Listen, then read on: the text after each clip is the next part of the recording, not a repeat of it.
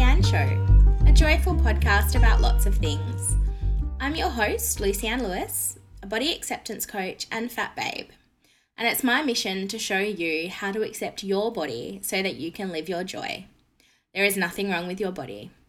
Thank you for being here and thank you for listening. It's the Lucy Ann Show, it's the Lucy Ann Show, love the Lucy Ann Show, eat the Lucy. Hi friend, welcome back. So you may have heard the term weight stigma, but what exactly does it mean? Weight stigma is the discrimination and stereotyping that exists towards people due to their weight. Weight stigma exists due to the negative opinions and assumptions that are commonly associated with weight.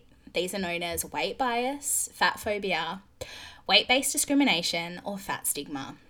And these assumptions are things like fat people are lazy, or lack willpower, or are stupid.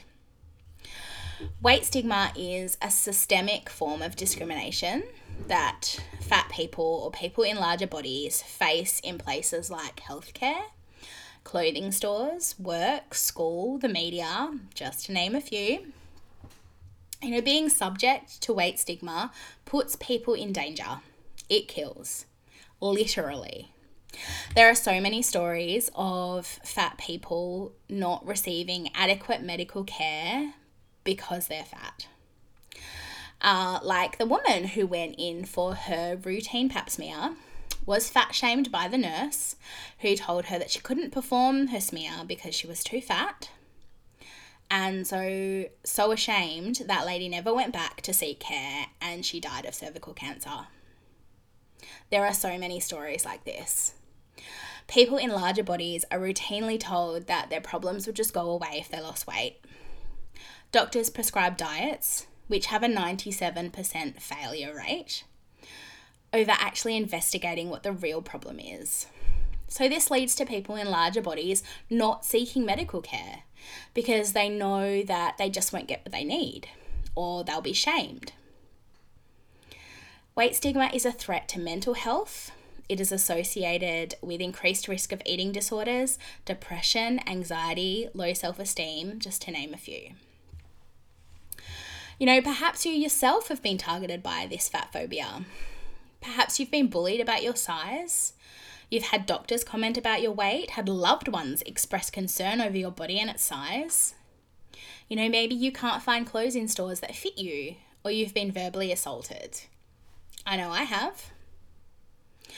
Perhaps you've got internalized fat phobia, which makes you believe that you're not smart or worthy or lovable, or that you can't be good at something because of your size.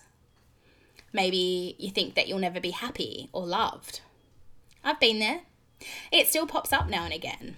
Like a few months ago, I was scrolling through Instagram and I was seeing all these lovely women with short haircuts or shaved heads. And I said to myself, I wish I could cut my hair short. It's like, whoa, holy internalized fat phobia, Batman. You don't think you can cut your hair short because you're fat? So that led to a bit of unpacking. Long story short, I've got short hair now.